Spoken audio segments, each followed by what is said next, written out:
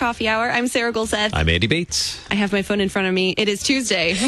That is May sad. 14th. I'm so confused as to what day it is, too. I'm off of my regular schedule. All kinds of crazy chaos in the last 48 hours. So Yeah, no kidding. Yeah, the music started and I'm like, I don't know what day it is. Where's my phone? Welcome to the sandwich generation. Yeah. I'm now understanding what that means. I love my family. I love raising a child. Good. I love taking care of my parents. It's a wonderful vocation. Trying to balance it all can be a little challenging, and I'm so thankful to learn from those who do it well. Yes, I think we should talk about that. That sounds like a great topic, but not today. Topic. That is not today. Today we get to talk about superheroes, which I'm excited about. And a little later we'll talk about Mercy Medical Team, which is a really exciting opportunity. Yeah, there is. There's an opportunity coming up to serve in Ghana. So we're going to talk about some of the past trips and what participants have learned and gained in those. Yeah. Always good stories. Thanks to our underwriters, Concordia University, Wisconsin, for your support of the Coffee Hour. You can find out more about them at cuw.edu. Live uncommon. There you go. Go Falcons. That too. They're probably done graduating by now, aren't they? That was great English. Happy Tuesday. Joining us by phone, Pastor. So educated here. I have a college degree, I promise. Pastor Merritt Demski, pastor of Immanuel Lutheran Church in Waterloo, Illinois, across the river. Welcome, Pastor. Well, hello. Hello. You're stuck across the river I was today. going to say, it's way across the river if you are in St. Louis or if you're in Illinois and you're trying to get to St. Louis. Yeah, just stay home. It's a rough day these last couple days. It only bumped up the commute to get there, from 30 minutes to an hour and 20. Oh. So, it wouldn't have been too bad, I guess. It would have been terrible, actually, probably. So. Well, thanks for being on the phone with us to talk about. I hear it's one of your favorite things. If we had superpowers, though, we could have flown over. That is true. You should work on that. Actually, not that I've ever put thought into it, but if I were to have superpowers, it would I'd want either teleportation or telekinesis. For whatever reason, those were the two that always seemed the most practical. You wouldn't have to get up to get something off the counter. You just bring it to yourself like the Force, or you just teleport in your one place to the next. So that would have actually been helpful today if that existed. So yeah, it would have. So the Avengers, the Marvel universe has been all over social media, mainstream media. We will try not to have any spoilers. Andy and I have not seen Endgame yet, so. Well, and like I told you yesterday, it's been out just long enough. I know. Period, getting skinny. I know. I know. I have to be careful. But so we dive into this world of superheroes whenever there's a new superhero movie or whenever Netflix comes out with a superhero like The Tick on Amazon Prime. Super fun. But we get so involved in them, and it's something that bridges across, I guess, from for whatever your worldview is. It's something that a lot of us kind of enjoy together. But coming at it from a Christian worldview, a Christian standpoint, what are some of the high level things that we can think about when we engage with these movies? Yeah, there's a pastor up in Canada, Pastor Giese, who always talks about low-hanging fruit, and he does really good reviews on this type of stuff as well. And there are some things, sacrifice and selflessness, the care for human life. A lot of those things come up just very off the top level. You see superheroes being these people that would lay down their life for someone else or risk their life for someone else. In the last movie, which was a year ago, Infinity War, I can say something about that now. I still haven't seen it, so. Oh, come on. Okay, well, this won't ruin anything, but there's a major theme of not trading one life for another, so this high value of life. So you get some of those kind of points. And if we as Christians, when we hear that word avenger, we might automatically jump to some of our biblical passages about God being our avenger, the one who cares for us, the one who brings justice ultimately, some of those type of things.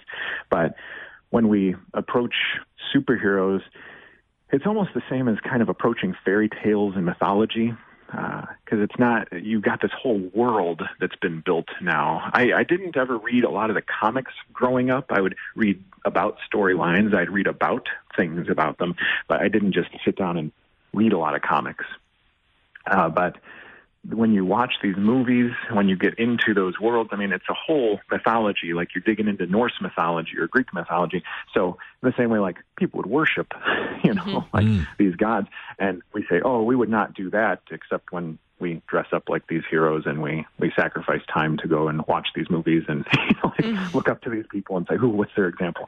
So like a lot of times we think about heroes and dealing with superhero movies and stuff kind of the same way we would deal with mythology and fairy tales. There are good points, but ultimately it's a fiction, it's a fantasy that can draw good points about virtue or those kind of things, but ultimately it's a myth,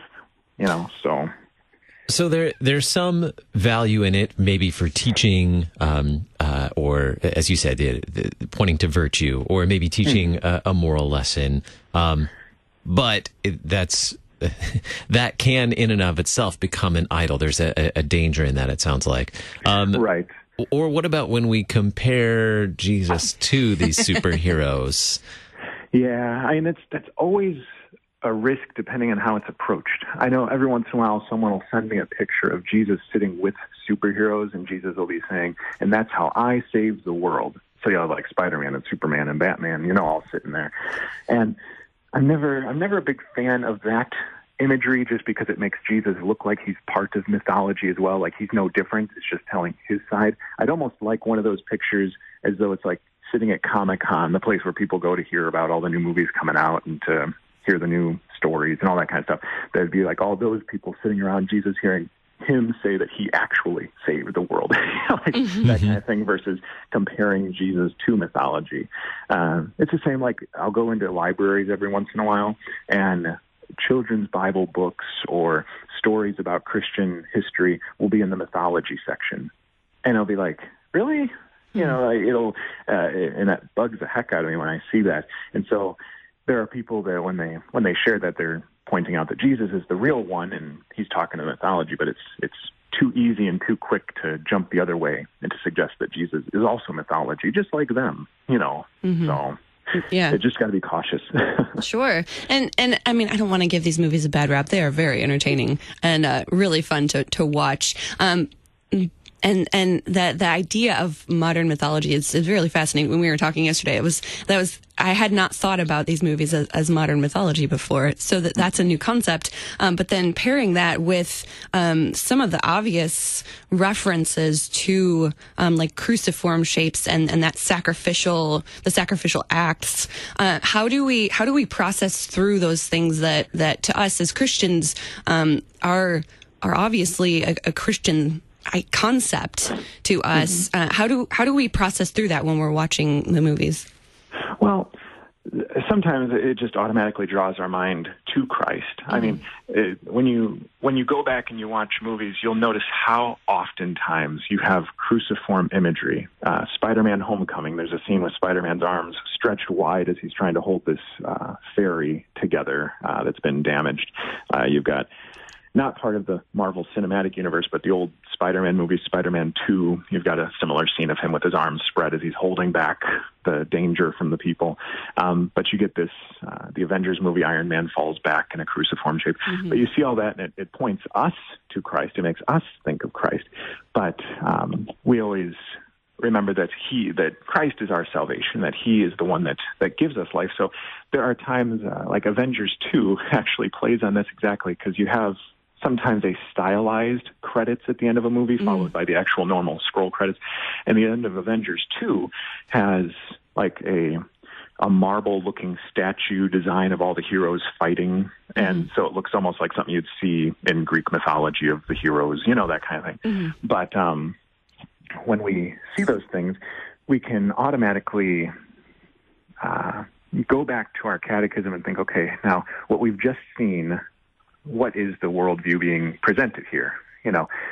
There's some, like the first Avengers movie, there's a reference that Captain America says there's only one God, and he doesn't dress like that because he's told that Thor and Loki are gods, And so you've got some little references, but you've got a lot of opportunity to say, okay, what is actually being taught here, and how does this compare to what we actually believe?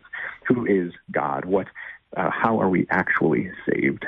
But mythology, has its benefits. I was telling you yesterday that C.S. Lewis and Tolkien were friends after the war, the First World War, and they both loved mythology and fairy tales, which who would have thought after seeing Narnia and Lord of the Rings that they enjoy mythology and fairy tales.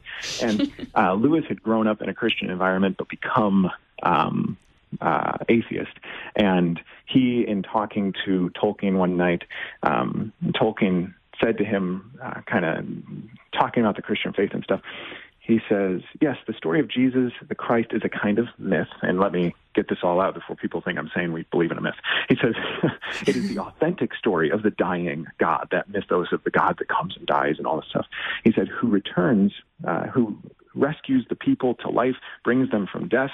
And so the difference between Christianity and all the pagan myths is that the dying God actually entered into history, lived a real life, died a real death. And so Lewis replies to him and says, do you mean that the story of Christ is simply a true myth, a myth that actually works on us the same way as others, but that actually happened? If that's the case, then I think I understand what you're saying. You know, that we see all of these things about the dying God, the mischievous God, all this type of stuff. But ultimately that God is real, that he did come, he did live, he did die, he did rise again to actually save us. So we see shadows of that as, you know, the first Avengers movie, Iron Man saves people, or Spider-Man saves people. You see all these I can't think of the word, trends or shadows of the reality, but that as Christians, we can say we do know the actual God who really did come in flesh and actually saved us perfectly in life. And so, like I said at the beginning, you get some of those low-hanging fruits of quotes or imagery, and sometimes stuff is very overt that's presented, and sometimes we have to actually think about what is said and what is shown and how it relates to our Christian faith. Thank you, Pastor, for digging into this. The only superheroes that I see these days are in the shape of Lego, so that's how I see the superhero stories.